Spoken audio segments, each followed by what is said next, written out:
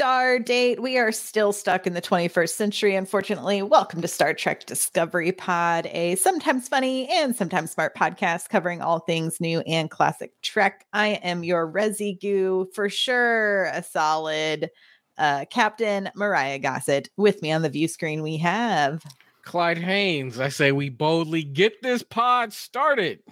And you're with your no-win Paulnario, Paul Satachet. Oh, that's two. That's two in a row, guys. I did it. He's on a roll. You're getting the hang of this, Paul. You're getting the hang of this. Tonight, we are discussing and reviewing the fourth episode of the final season of Star Trek Picard, No Win Scenario, directed by Jonathan Frakes, written by Terry Matalas and Sean Tretta.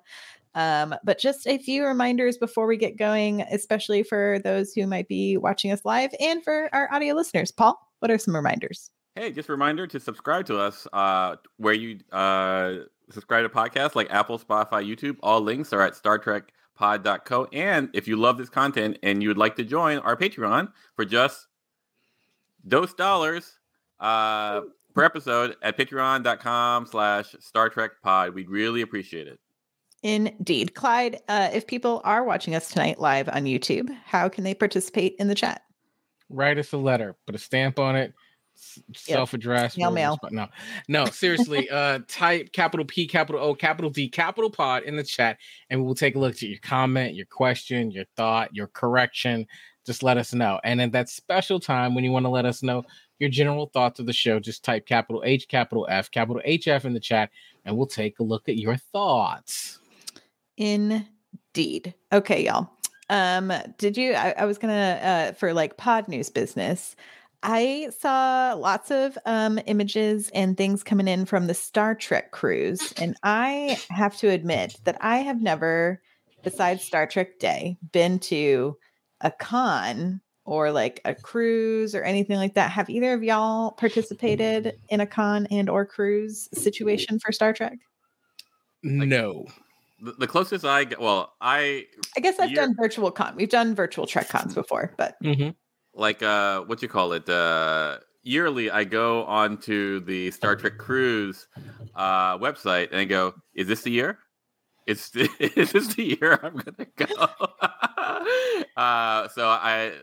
But like I think last year around August, right? There was a con in Vegas, and I almost got in, but they had sold out. Like, you know, I was there like last minute, and I was at the Flamingo, not the Flamingo, I'm sorry, at Bally's. And I'm just playing roulette, and all these people are in their gear, and like I saw this one woman with a Pike jacket. I was kind of like, oh, that's hot. I want to get myself a Pike jacket. I'm sure they're selling it in there. And I go in, I just want to buy a day pass, just one day pass, and they go, sorry, we're sold out. And I'm going like, of course you are. Of course you are. Well, then I will spend more money at the casino. Oh yeah, you showed them. You showed them. Listen, I've been on a cruise once. It wasn't a great experience. And then after COVID, just the idea of being stuck anywhere, I've been a little like, I was like, oh, I want to do another cruise. This time I'll choose a different cruise line and I'm sure it'll be a better experience. And now I'm like, yeah, I just don't know about all that. Yeah. I know. I've been thinking about, there was supposed to be the like official Star Trek convention in Seattle this year in May, but they decided to push it back. And I was really bummed because I do enjoy going to Seattle. So hopefully something will pop up, but let us know in the comments, in the questions. Are y'all into the cons, the things? Would you want to see coverage from those things? I know the big problem for me is usually the price of stuff. It's just like you got to have the airfare and then the actual ticket and the hotel. It's just a lot. It's a lot of latinum. You know, I mean, maybe. I guess part of it is for me, it's about the money. I'm not gonna lie, it's always about the money. So if you are, responsible for a Star Trek conference and you'd love to have us there, then please, we're open. Hey, we're very open. The other thing is about the agenda for me. It's like what's happening, what's actually going on. Because I love to learn and I love to like watch the panels. But I also am not a huge crowd person. Yeah. So the bigger the crowd, the less likely I am to attend, to be honest. I'm hoping, I feel like we are still living in a pandemic, so that people don't forget that. And I hope that we continue to have virtual options for these events, because I would be buying a virtual ticket and like watching these videos and stuff. So just putting that out there. Anyway, it was just on my brain space. I was also listening to the Pod Directive episode today, and they were talking about, so that got it on my brain space. But yeah, there's some prices in the chat. Like I said, if you are responsible for a Star Trek cruise and you would like the Star Trek Discovery podcast to attend, maybe even broadcast live, if the internet works, if the internet works, if that's what you want to do, we can broadcast from port to port or something like that. I would love to see Harry Kim do his stand-up. I mean, I'm just saying, if that's something you want and you want to provide us with accommodations and tickets, then reach out to our fearless captain, Mariah Gossett.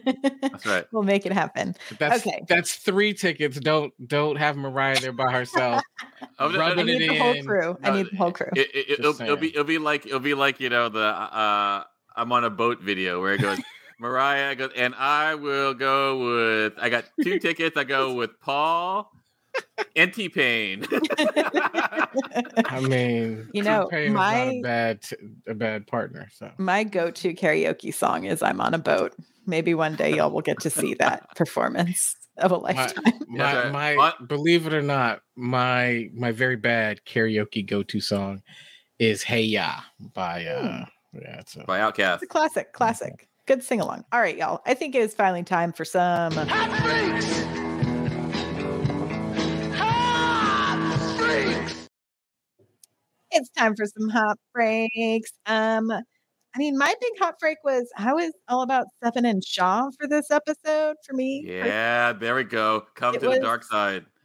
It was a good time for me, and these the B plot of this episode was a good time for me. I really enjoyed it. I thought there was some really great performances in this episode. I'm glad we're finally out of the wormhole. I was glad to see a round table discussion, classic round table discussion, and some more hints at the mystery. The hand cut off to talk to your boss. What a way to have to check in with your higher ups. I'm skipping that 101. It's bananas. I loved going back to Wharf 359. I thought it was an incredible speech. What a great monologue. That's my hot freak. What about y'all? Who wants to jump in? Listen, I'll say I love this episode. This was probably, I think, of the 4 that we've seen so far, this is definitely my favorite. I just sign me up for we've got a problem. We got to get out of this nebula. There's science. There's ship stuff. We're going to make the impossible happen. Felt very TNG Voyager to me. Like, I love that. So I was like, man, give me one of these every weekend. You got me. Plus you've got this whole saboteur on board and some witty dialogue. You've got some backstory to help us fill out a character. Yeah, I thought this was great. And I'll go ahead and say it now. I'm sure we're going to dive into it, but I felt like I understood Shaw's perspective a lot more. I that doesn't excuse it for me, but it explains it, right? Yeah, Clyde's a hard he's a hard win. That's right, yeah. What about you, Paul? I feel like you guys are anti-Ralphie and Worf, saying that this is the best episode, even though it didn't include any of those. I didn't say the words best episode. I said I enjoyed this episode. No, I'm kidding. I thought the episode was immensely gratifying because it basically pays off 3 other episodes, right? This is the payoff for that. But more than that, I feel like this is probably the best directing and acting of, I almost will say, any of the seasons. Like where I feel like Jonathan Frakes did a great job directing not only like other actors but like himself. with that with his little spiel to Deanna. Like I felt like the writing was on point. Everything was hitting in all cylinders for this one. All crystals. I don't know what's the equivalent to for all warp drives. Which is funny because most of the episode is without power.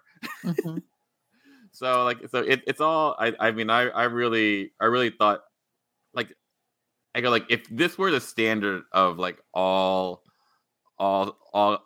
coming Star Trek, it's a high standard as far as like just paying off all the stuff, the serialized Star Treks. Mm-hmm. I think it's great. But but that's me. I'm an easy and obviously. I mean, it goes like Picard, Riker, Beverly, Shaw. For those listening, Paul is putting Shaw at the top of his list of characters for this episode because he calls a spade. Like the only Borg so dangerous that he had a name. Oh. Here's the thing, though. That monologue was very impressive. I think we'll get to that whole scene in a second, but I wanted to jump back to the beginning of the episode, which is we get this flashback, which, according to my digging, takes place 2 years before the events of Picard season 1. So this is fully still human Nicely Picard. It is, which it's interesting to me that he would. I know you can like teleport and things are much faster in the future, but it's interesting to me that you would go all the way to Los Angeles for Haddock. I thought that was an interesting choice. Fair. Is it 2 or 3 years? Because I thought Beverly told the kid when he was 18 and now he's 23. I don't know. So it said 5 years prior. And so according to the star dates, that would be 2 years prior to the events of season 1. Beautiful. Actually done. So, and he's essentially describing no-win scenarios. We love a Kobayashi Maru reference in a Star Trek show. And we have all these young cadets who are just like, please, sir, tell us a campfire story, which I found to be a very interesting setup, that it's like all of these kids watching him instead of like maybe, I don't know. I would have made it a smaller group of like cadets who are like, please, sir. This felt very like I'm giving a lecture. Over fish. Yeah, I mean, I agree with you, Mariah, because I'm thinking like, are they? I don't know. I don't know if this is is this a bar like right near the academy? Like, well, it's 10 Forward in Los Angeles. It's Guyman's bar. It's a franchise now. Yeah, but the question is, why would all of those cadets be in that bar at that time? Right? Like if it was like a group of people who were like, oh, we're meeting up because we're in Los Angeles, and that would make sense, right? If this was a bar on campus, then it would make sense. But that I guess my caveat of research is I didn't double check that it was Los Angeles, but it looks like the 10 Forward we've seen a bunch of times in Los Angeles. Obviously, it's a franchise. Guyan is very wealthy now. It's the McDonald's of bars. 10 Forward. It's similar to Quark. Really cashed in on that franchise. That's right. But I did think I thought there was also a fun parallel later. I don't know if y'all noticed it, but when they were in the 10 Forward holodeck, all of those cadets that then came in essentially looked like the older versions of all of those same cadets that were talking to him at the bar. I was like, oh, nicely done. I see what you did here. Yeah, I was hoping they were actually gonna like be those same ones, like tie it back, at least a couple of them or something. Like I saw you. Like I really liked about the opening where they just go deep Trek. Like they go like, can you tell us about the time the Herodian hunted you? And then, just out of nowhere, right? And then you go like, oh, did Janeway give you any hints? How did you even get into our quadrant? Blah, blah, blah. I'm going like, oh, so like everything that they were answering, like asking, it was like a Herodians, that's a Voyager thing. Oh, it's Janeway. Oh, they're in the quadrant. Blah, blah, blah. I'm going like, it was just so deep nerd. I just love it. There was a lot of deep nerd references, I feel like, in this whole episode. And then, our main plot point is the ship is trapped in a gravity well.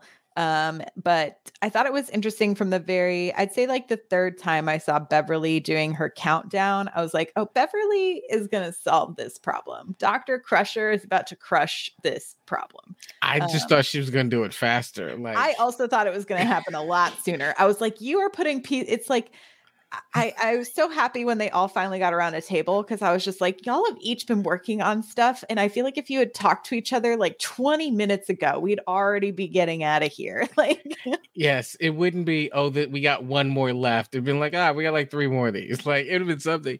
But I was like, yeah, Beverly, like, come on, like just a teeny bit.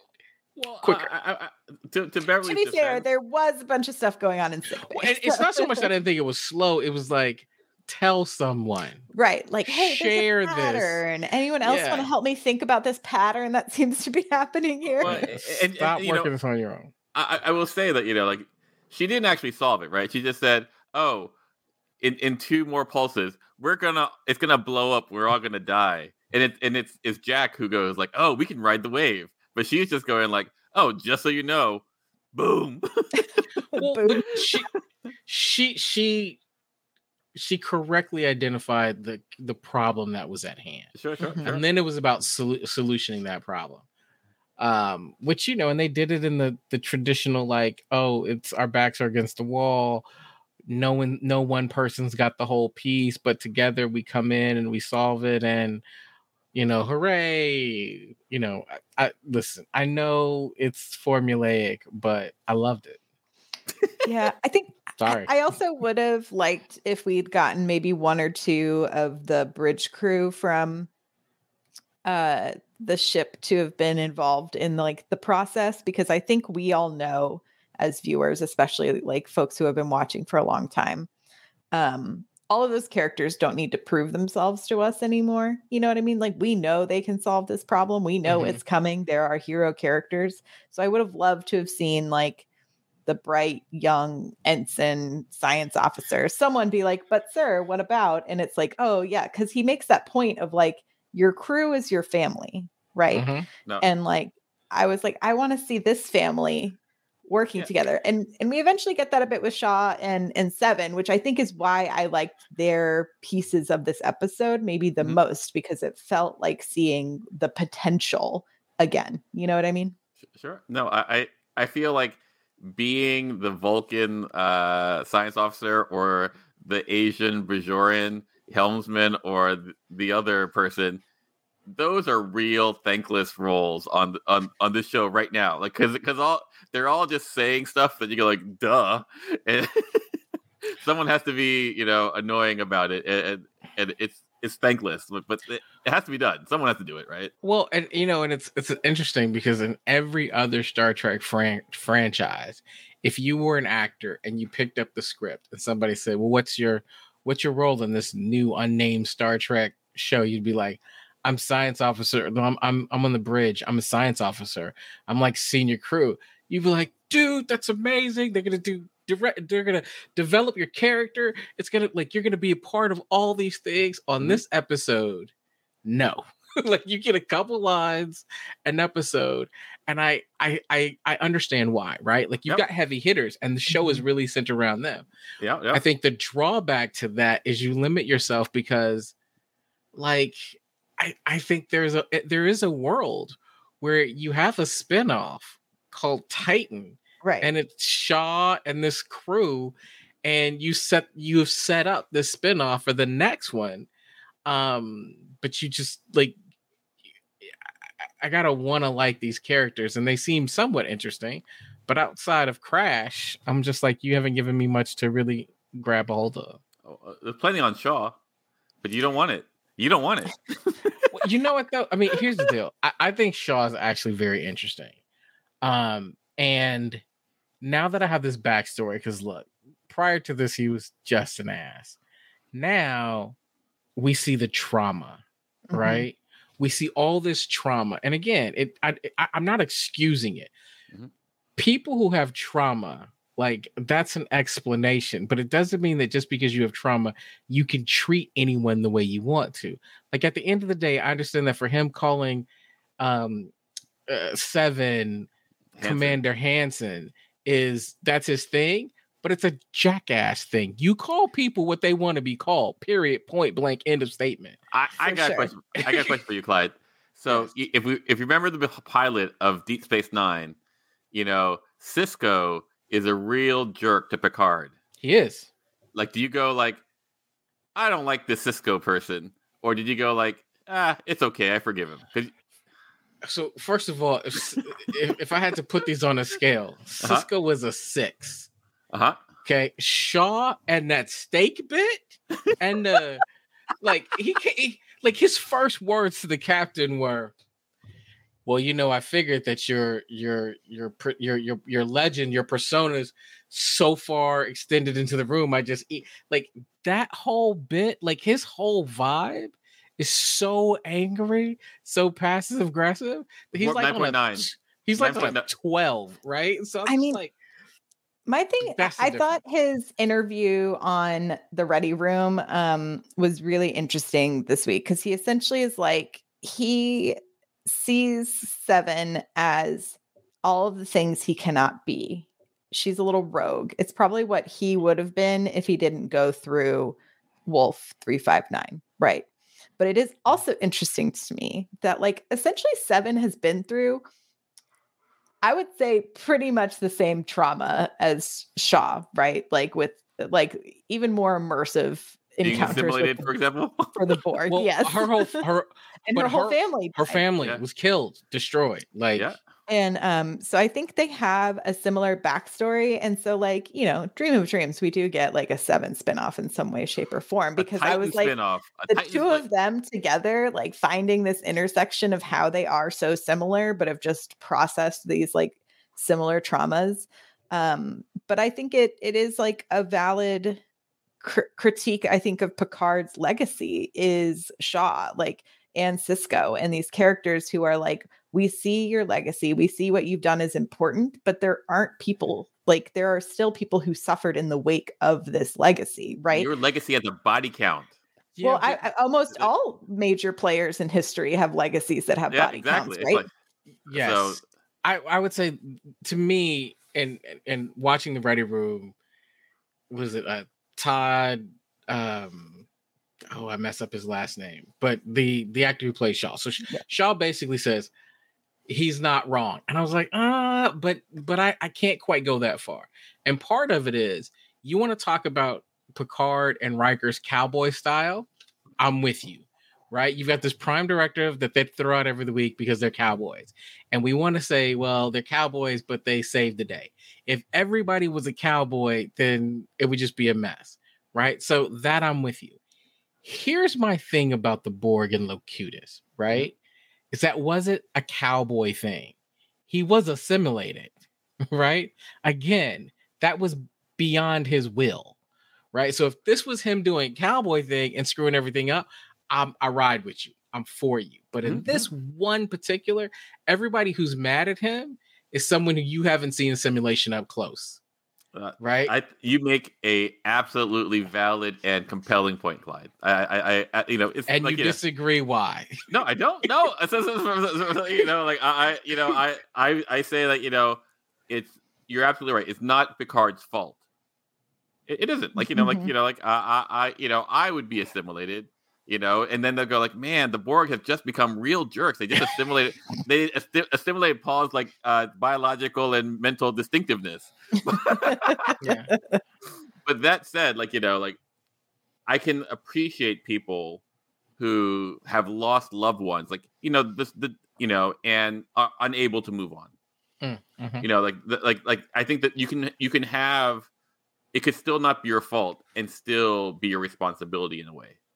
Does that make sense? Mm-hmm.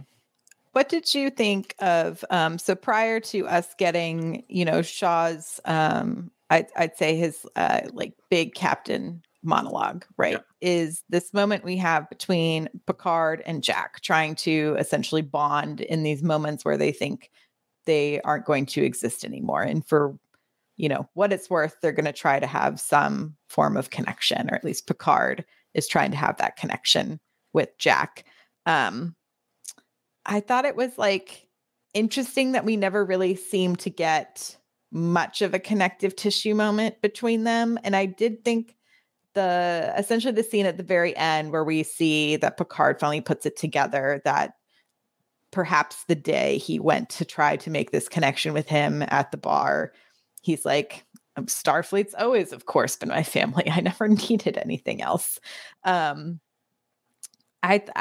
was like, I see the justification, but I think I would have liked to have seen a little bit more tension there because I felt like it was getting like I was getting the beginnings of things, but then we had to like, get the ship out of the gravity well. So it was like we kind of lost some of those character moments there. What did y'all think of their interactions? Yeah, so that whole thing was interesting to me because I was like, oh, this is interesting. It definitely felt like it was more for Picard than anyone else, right? It didn't feel like it was mutual. Like, hey, this is our moment. It felt like, wow, Picard is taking this moment. And then it felt like incredibly prematurely interrupted because one, you got a whole bunch of people come in, and then the next thing you know, he's telling a story, which again it almost seemed like it was a distraction. Like this is supposed to be about him and Jack, but now these people come in. He's telling a story. Everybody's paying attention. Then Shaw jumps in there, like Shaw. Yeah. Do you think it was? Go ahead. And I say, and here's the thing that ultimately fell flat for me, is that at no moment did I really feel the tension. Right. Like this is episode 4, and I think there's some things that we just know. This is episode 4. I know enough about this series that they're not killing the ship in episode 4. So the tension just did not feel that real to me. It was more like it's like one of those mysteries where the detective's going to solve it. You just don't know how.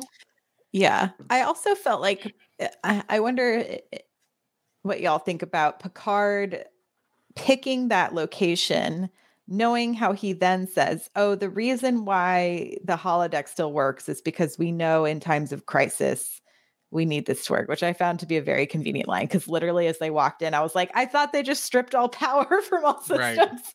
So they have the battery. Duracell. It's connected to the Duracell bunny. But he essentially is like, this becomes a place where people come together in times of crisis. And so it's like, does he know then that this is not actually going to be a space where they can have like fully intimate conversations? Interesting. Or do you think he just maybe had some sort of internal thought that perhaps his face looks familiar and he's trying to put the pieces back together in his mind? No, go ahead, Paul.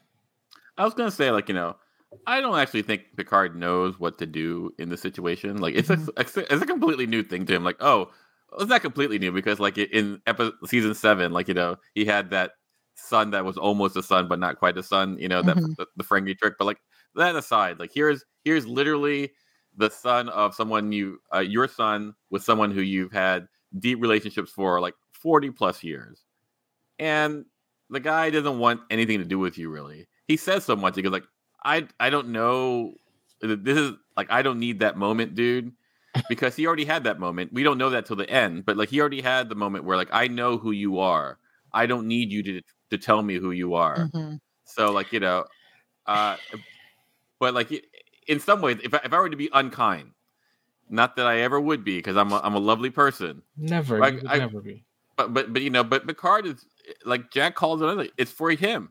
He's doing this for him. He's not doing it for Jack. Jack, and all he really does is basically say like, oh, like Jack even knows it. He goes like, tell me about the most harrowing time you had, and Picard gets to tell this story. He's like, but your mother told you this story already, exactly. And so I think the scene is so well written because it's so complicated as far as like this. No one's getting what they really want except for perhaps Picard, who doesn't even know that like Jack is so far ahead of him until the very end, right? Do you guys want a crazy Mariah prediction? Bring it. Bring it. I don't think this Jack Crusher is Jack Crusher the son. Ooh. Fascinating. I think it. The Jack Crusher that actually exists is somewhere else. And this is some sort of linked entity to Jack. Like a changeling of some sort? Like my prediction last week? Potentially a changeling. But I feel like if we were going to get more of a changeling vibe, it would we would have seen some sort of, he's like staring at himself in the mirror, right? Like he's having that moment, and we get those flashes. And I was just like, is he secretly like a weird upgraded Borg? You know, because Shaw makes a point of saying in this episode about the Stargazer. So he's talking about the Stargazer from last season, and he's just like, the Borg that you encountered on the Stargazer are not all of the Borg. Not those weird Borgs. Not those weird Borgs that want peace. He's like, the other Borgs are still out there. I'm gonna raise it up and say maybe this is some type of Borg changeling hybrid. Like hybrid. I was also potentially going to toss out, what about the Breen? And we make this a full Dominion team up. I want to say, like, I think the idea that all this is happening and we're looking at this in the holodeck makes some sense to me, because I think it's like it's a crisis space, right? Like if you got to shut down power, how often have we seen some type of 10 forward-esque place become the place where hostages are held? Like, your choices are either a bar, and in this case, your holodeck bar, or a cargo bay, right? This is where everybody's rattling because we need to, congregate in one point, right? So I think that's why they're there. But to your point, Mariah, Picard had to know that. That's an interesting kind of revelation. He wasn't going to get, if he really wanted a private conversation, he had to know that wasn't going to be the place. But it's also interesting that I think what I'm struggling with in this whole thing is I want to see Picard mature. And this was a moment where I thought, well, maybe he's maturing and going, let me have this conversation with my son that I don't know. But I also realized that as a parent, when a child, even a 20-something-year-old child, says to you, I don't need this, 9 times out of 10, they're wrong, right? That they're speaking from a place of hurt. And when we think about what Picard said kind of in the flashback, when he's going, Starfleet is the only family I've ever needed.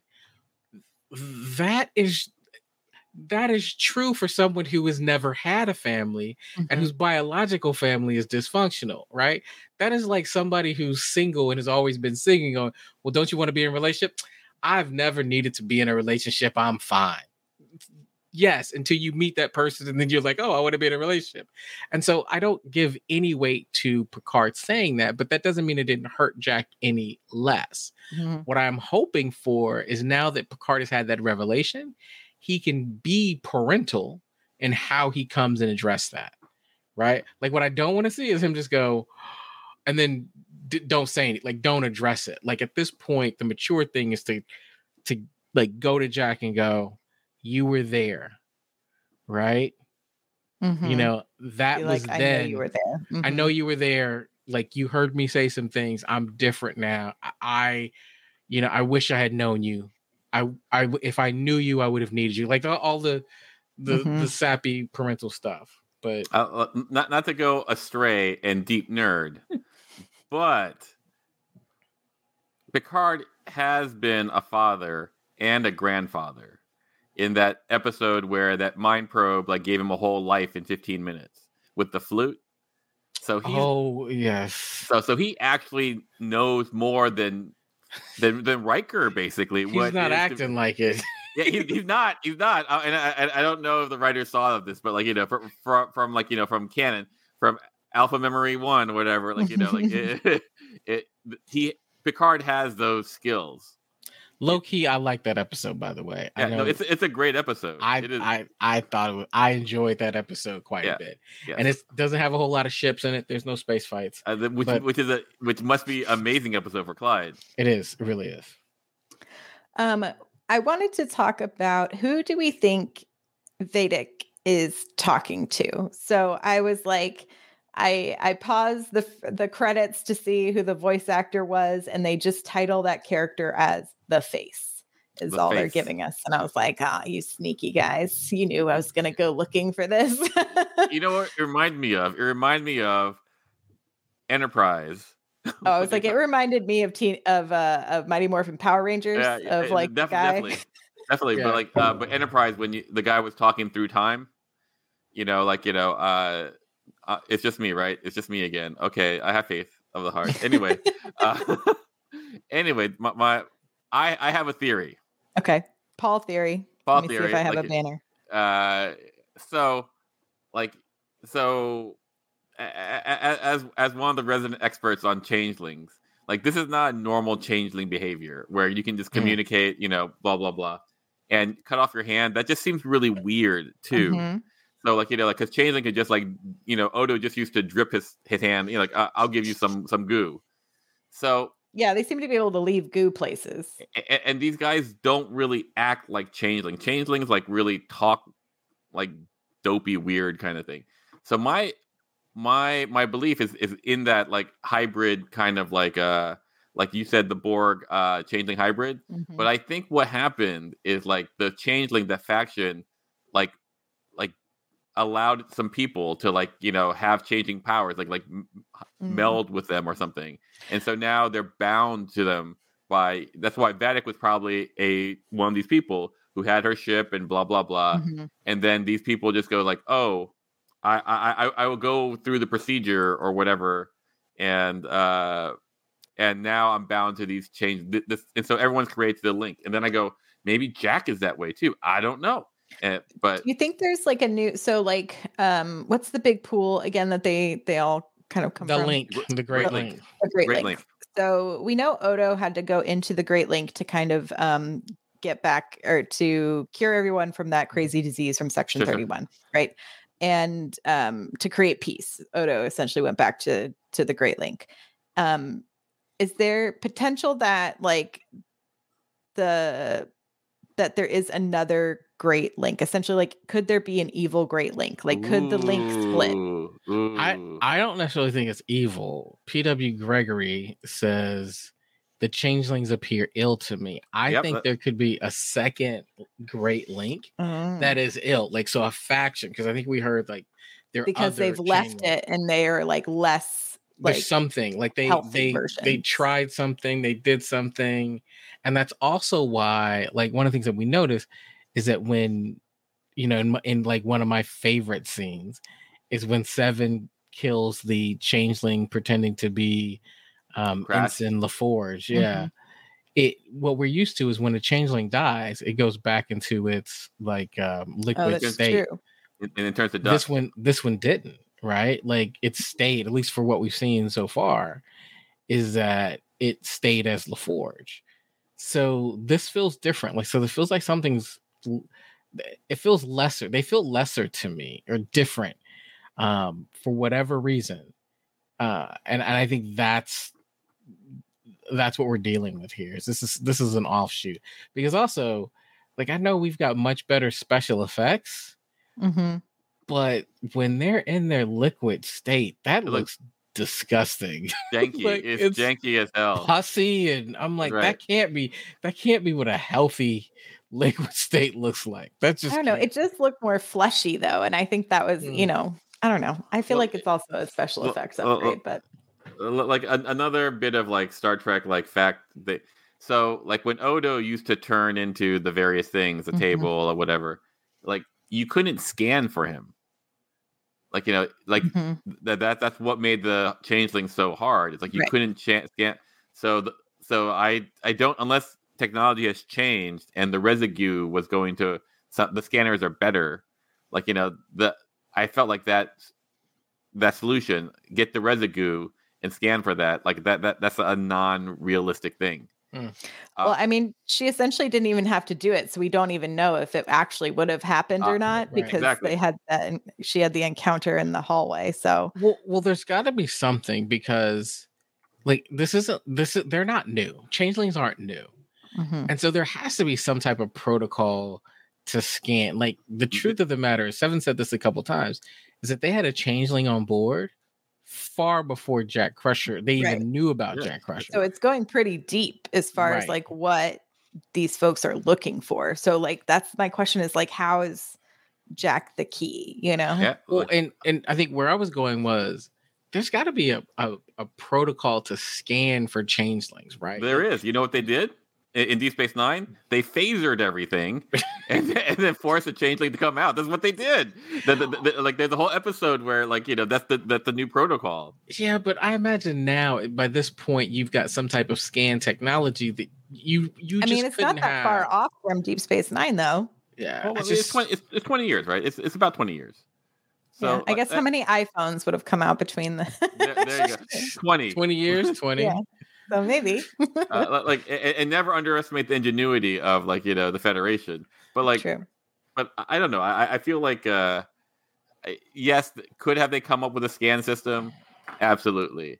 I just don't think it was very much in the consciousness after like the treaty of whatever. Right. I mean, the reason why I bring that up is just that maybe this new, to Mariah's point, fleshier version of the changelings allows them to escape detection better than they would have before. Like I'm pulling at the air because I'm trying to make this make sense. I'm trying to make why this weird looking fleshy like liquid.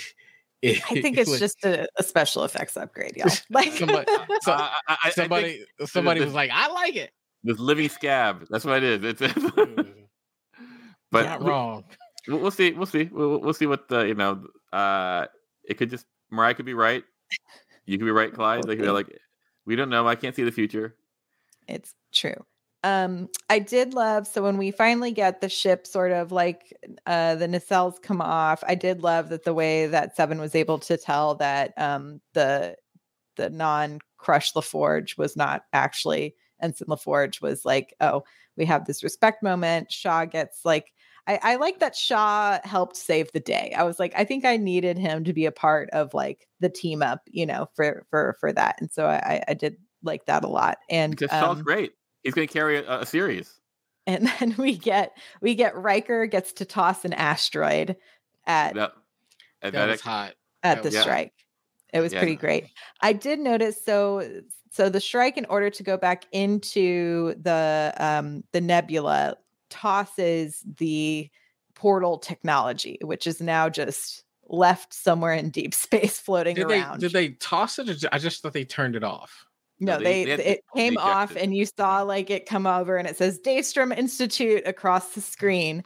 And so you know what time it is. So Peanut Hamper is going to find this portal technology. Thank you, Mariah. Oh my God. It makes it so still clear. Floating around in space. Oh my God. Thank you. Finally. I actually was like Did you think you were going to make it, Clyde? It's about 15 minutes ago. 15 minutes ago, I said to myself, we're on a roll. Maybe it won't happen. But I was like, I can't tell anybody. I can't like put it in the chat like, man, we're not even talking about Peanut Hamper. This is going to be great. And so I let my guard down. And the minute I do, Mama said knock you out. Mama said knock you out. Right into it. You walked right into that trap, Clyde. Right into that. Phaser set the kill. Phaser set the kill. Mariah's all, and like the piece came off, and it says Daystrom, and I'm all leaning in like, oh, where's she going? Then Peanut Hamper. Yes, where everything leads to, which is Peanut Hamper and Badgie take over the universe. Could you imagine Peanut Hamper with wormhole, like with quantum tunneling technology? Oh my God, she would rock. It would be super fun. So my actual theory though, with Peanut, it involves maybe Peanut Hamper is, now this is just hanging out. We don't know how these portals work. Potentially this is how we finally get our Lower Decks and Strange New Worlds crossover. Oh, there we go. It's all happening. Yes. It's all happening. Because we are in the correct timeline right now for there to be some Lower Deck characters. So could be possible. Mariah, there's a lot of chat. People are talking about what about the Pa race? I love that. I love that. Go I think the Chupi start that. Yes. I love it. Yes. I feel like I would need to brush up on the. I mean, anything like what's going on with Gul Dukat? Like, well, Gul Dukat and the Pa race are stuck in the dimension because the book is with them. So, that's right. According to the prophets, they are never going to get out, and because they have they see all of time at once, I tend to believe them. But if it is the Power Wraith, boom! I love the Power Wraiths. It's like Power Wraith, lore, Picard, Shaw, Peanut Hamper. No, it's like Peanut Hamper. What am I gonna do with you guys? Sacrifice us to Peanut Hamper. No, but I do wonder what the repercussions of leaving this portal technology is just in the middle of space. And then the other thing that I actually really loved in this episode was when we get all of the space babies call back to encounter at Farpoint. We get our space sort of squid creatures, which I thought looked really cool. I loved having Beverly and Riker give pieces of the OG monologue. I really enjoyed that. So I had a good time with that final like moment of wonder with the crew kind of being like, oh, we're not dead. And now we're just surrounded by cool squids in space. This is nice. Squids in space. What else was I going to say? Oh, and then another fun fact of this episode is this is the first time we have heard Picard close an episode with an Admiral's log. And it's the first time he's done any kind of voiceover like this in entirety in Picard, and the first time we've heard a log style voiceover from him since Nemesis. So I was like, it's a milestone of a moment of a Admiral's log. There we go. He's And then we have Jack having visions. We finally get shirtless Jack, which I feel like some people were waiting for potentially. But I noticed he was wearing dog tags, and I'm wondering where those came from and I didn't even notice that. Who those might belong to. Probably the production designer. I was like, are dog tags like something that's still issued? I don't have like a lot of memory of like there being. I feel like people have like the pins and I don't think dog tags are a Star Trek thing, but maybe it's a ranger thing or like a medical doctor thing. Maybe basically it'd be the equivalent to a outer rim type situation, like like just on the edge of Federation space, kind of. Here's my blood type and my my vaccination status. Yeah, I wonder if we'll get some more about that because it doesn't quite make sense. Chippy's like maybe it was just a necklace. Maybe I'll double check. I only had time to watch this 1.5 times today. I watched it all the way through, and then I sped through to watch a couple scenes I had questions about. But I thought dog tags too. So okay. You're not alone in that, Mariah. Double check. Maybe it's something else. Maybe it's like a Lord of the Rings thing, and it's the necklace is calling him back to a collective. Oh yeah, no, like there's the space Mordor, that's. and Picard becomes Gandalf. Yeah, exactly. Like, maybe what our goal should be, right, is just to have like Clyde like on air go, guys, I got sign off. Boop. No, gone. Listen, I mean, you're not gonna chase me out of here with Space Mordor. Yeah. Right. I'm okay. That's weird, but sure. Sign me up. So I mean, we just had space babies that were like birthed out of a nebula. Yeah. So and last season we had those weird ass Borg, like it's we're all in for the ride. It's gonna be a good time. We didn't cut away from the ship at all this episode. Our B plot was with Shaw and Seven. And so we are now finally out of the nebula. I'm assuming we are heading to the starbase where we're finally going to team up with Geordi LaForge is what I'm assuming is happening next episode. But I could be wrong. It could be the next episode is an all Worf Ralphie episode. I would also be happy with that. Chippy points out we also got an Odo cameo in here. We did when they were looking at the pads. Yeah, I always feel sad. The actor who played Odo is gone. Like it's sad. Yeah, but I feel like this show does a good job of like naming stuff and providing small legacy pieces to kind of keep those characters alive in the spaces. Much like they keep, I think it's hilarious that so the planet that Rafi and Worf are on, and that who was talking about it in this episode? Oh, I think Jack was telling a story about being on Metalis and how much of a piece of crap planet it is and how awful it is. And the fact that that's named after their showrunner, I think is hilarious. Oh, love it, love it, love it. So that was a good time. But any other fun predictions or other things you want to talk about this episode? It was action packed. There was a lot going on, but I feel like, again, we've like finished a piece of this puzzle. I don't think. Oh, my big question: is this the last we see of Vedic? No. I did too much. She's been there for 3 and only on her ship. I need to see her off ship. Well, and if that ship had actually destroyed on camera, then I'd be like, oh, maybe. But no, it just looked like it was bruised a little bit. Mm-hmm. And yeah, I think it'll be fine. They're going into warp meltdown, so. On the verge of warp meltdown. Yeah. On the verge, but we did not see it explode. Mm-hmm. Right, which to me means that something's going to happen. They're going to be okay. We're going to see some. It's hard to know because, again, I think we're getting 10 episodes. Yeah. All right. So we're 40% of way through the season, right? And we in this episode we barely got Vedic. Vedic is a phenomenal big bad, but we're told that Laura's coming, Moriarty's coming, and like I said, 40% through. So it could be a situation where we shift to a new big bad. Even though I think Paul's hoping that Laura is going to save the day, but Laura will save the day. Maybe not today, maybe not tomorrow, but soon. But like that's not the point. I guess my question is like, who do you think the hand, the face behind the hand is? Because I suspect that it's someone in the Star Trek universe. Because Vedic is new, I feel like someone. It should be someone who has some tie-in, a vendetta against the Federation. I'm curious who you think that might be. Yeah, I don't know if it's any clue, but it is voiced by a Los Angeles weatherman. Oh, well, who also does voiceover work. But okay, well, that would explain his cloudy and thunderous demeanor.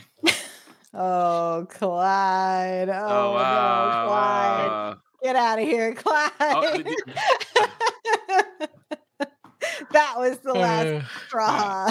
I mean, sorry about that. Yeah, like who would have? So it would be someone who has access to changelings, and someone who has a vendetta against the Federation. Like the Breen. The Breen could be it. Like we've just never heard the Breen speak English, so it makes it a hard. That's why he was so groggy. But like it's just interesting. Like I wonder who it would be. Like someone. Anyway, I got nothing, but I can't wait to find out. I am wondering. So the next 2 episodes are directed by Dan Liu, who has done mostly, I'll say, horror genre things and some sci-fi things and some big action shows. So to me, that means I'm hoping we get cool fight scenes. It gets a little dark, a little twisty. Dan Liu did A Strange New World. He what do you call it? All Mankind. Like some Walking Dead. Yeah, exactly. Lots of Walking Dead. Well, I have seen a little bit of the clip during the Ready Room, so I know we're gonna get some Worf back left action. Yeah, and I'm for it. Like I saw it and I was like, no, I can't wait till next week. I need to see all of that scene, and then maybe rewind it and watch it 2 more times. Like I'm for it. Like I think I'm interested in seeing it, see where it goes. It'll be a nice departure. Like I got the whole ship. I'm excited about next week. And I think we're gonna. I think what I'm most curious about at this point is how they're gonna tie in this Worf Rafi storyline to the kind of Picard, Riker, Beverly, Jack storyline. And we know that both of them have experienced changelings, but that means that this is just pieces of a bigger plot. And so the question for me is, how fast is this going to be put together? Next episode, 3 episodes from now, never? that's what I'm excited about. What if it's Thomas Riker? Ooh. That would be a deep cut. I mean, the next episode is titled Imposter. Like because I'm thinking like because maybe Thomas Riker, he was in a Cardassian prison planet. He was left for dead and pissed off. He would have had access to like the second time that he's been left to die by the Federation. And now like he would have access to changelings, theoretically. I don't know. I'm just trying to put pieces all together. I'm literally, as we're talking, going through 7 seasons of Star Trek, 7 seasons of Deep Space, 7 seasons of Voyager, just and a little light work. As we're talking, like my positronic matrix is overheating right now. You're going into warp core meltdown. That's right. Well, Paul, maybe it's Thomas Riker, and it's like Sayla, Tasha Yar's Romulan clone. Like let's just bring them all in here. We'll throw in we'll throw them all in. That would actually be really cool. With is it Sela or Sayla? I don't know if I pronounced her name right. But like but like so the Romulan, like, so she blamed Picard for the death of the Romulan Empire because he wasn't able to do that.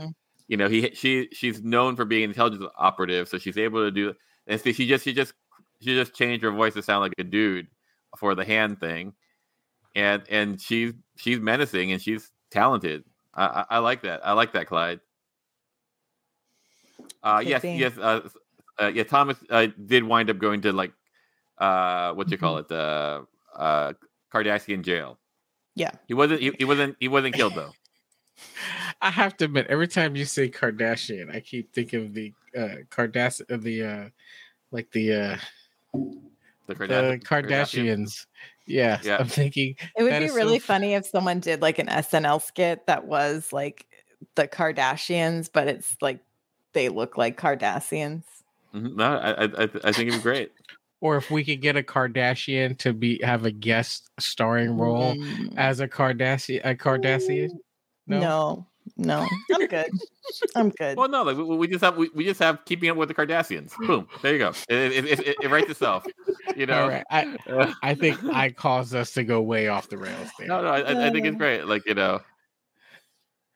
I know exactly who can help out with that. It's Peanut Hamper. She's gonna come on in and be the star of that show. Okay. Anything else, y'all? Bye, Clyde. Anything else y'all wanted to talk about in this episode? No, I'm excited. I think it's gonna be. I'm excited to see what happens next. So, good episode. I think I'm pretty. It's all pretty good right now. Like I mean, I wasn't the biggest fan of last episodes, but I thought I understood what I was doing. I felt like this episode really wrapped it up in a way that I liked. Like it was worth the 4-episode arc. So and I'm eager to see Worf and what's called and Rafi. Worf and the gang. Mm-hmm. But who knows? Like maybe Worf dies. That maybe Worf is the. That was the big question I was going to have for y'all. Do you think this whole season is going to lead up to? I don't even know if I want to say it. Do you think? Say it. A Mariah theory. We need a Mariah theory. I have a banner. Okay. Yeah. Where did it go? Do you think they're going to kill Picard at the end of this? Like, I mean, like yes. Like his positronic robot body. I mean, like it can wear out. Sure. It doesn't have to be in like a violent. It could be like we just get a flash, like a 6 Feet Under style finale where we see where everyone ends up. We get the epilogue, and it's like Picard on his deathbed, surrounded by his both biological and Starfleet family. I haven't thought about this before. I don't know anything. I'm gonna call my shot. I think that ultimately Picard will give his life for the crew and for his son in some capacity, right? Like I think at the end, now that you asked the question, yeah, I think I don't think Picard makes it out of this this because episode. they keep being like, it is the final season, and I'm like, if you're gonna fully close that book, is there any other way to fully close that book? I mean, you've already like killed him once, and so like, so my thing is like, I think he's gonna basically have coffee with Laris at the very end, because they set up in the beginning, I'm waiting for you at this coffee shop. Mm-hmm. So I personally think that, like, you know, they don't have the whatever the Starfleet, you know, the 21st century version of cojones is to kill Picard, but I think he'll have a nice sweet ending where he goes into like a legitimate retirement. Do you think anyone dies? Like, I'm always hoping that someone dies, because because you know I'm awful. That's my part of my biological and mental distinctiveness. So you're okay if that someone is Shaw? You take that back, Clyde. You take that back. You know. What? Like, I think the person. I don't think they're going to kill anyone. I think I don't think they're going to kill anyone. Besides a lot of changelings. A lot of faceless, like pussy, like you know, basically human Play-Doh. You know, but yeah, I mean, you know who I think he'll kill. You ready for this? Riker. Whoa. No. I think Riker is the one who, you know, like he's got his redemption arc, like where he goes like, oh, I really want to be with my family, blah blah blah, but I need to save the world, blah blah blah. I think it's his Riker moment. You don't like that, do you, Clyde? You don't like that. It's not that I don't like it. It's just that Jonathan Frakes has a habit of showing up in many every series. Yeah, no, I understand. It's probably written in his contract, you cannot kill me off. I have too much fun. And you have him as a director. Like, he's not going to sign up as to direct without actually being able to do a cameo. I expect to see him in a Section 31 show. Right. Listen, it would not surprise me to see him in a Strange New World show at some point. Well, apparently he directed the crossover ep. Oh, did he really? Mm-hmm. They were talking about on the pod directive. Yeah. Yeah, we're gonna get something like it won't be Riker. It'll be like a Riker. Lana makes a good point. Maybe they kill Lore every season. A Brent Spiner must die. I'm not gonna lie, that's hilarious. That is pretty hilarious. Like, that is very hilarious. I mean, he's got to hold the record for the character or the actor in Star Trek who's been killed off the most. It's gotta be Brett Spiner in some form or fashion. Yeah. All right. We don't have to keep talking about the death. It was just a big question I had at the end of this episode. Yeah, no, it's good. No, that's a good question. Like, I'm really interested to see. But I think Laris is gonna get her man, and Picard's gonna read a book at the end of his life. Yeah, he's gonna finally finish his memoir. And like you know, like there and back again. You know, a Hobbit's journey. He's got to get ready to become Gandalf. That's right. The bald.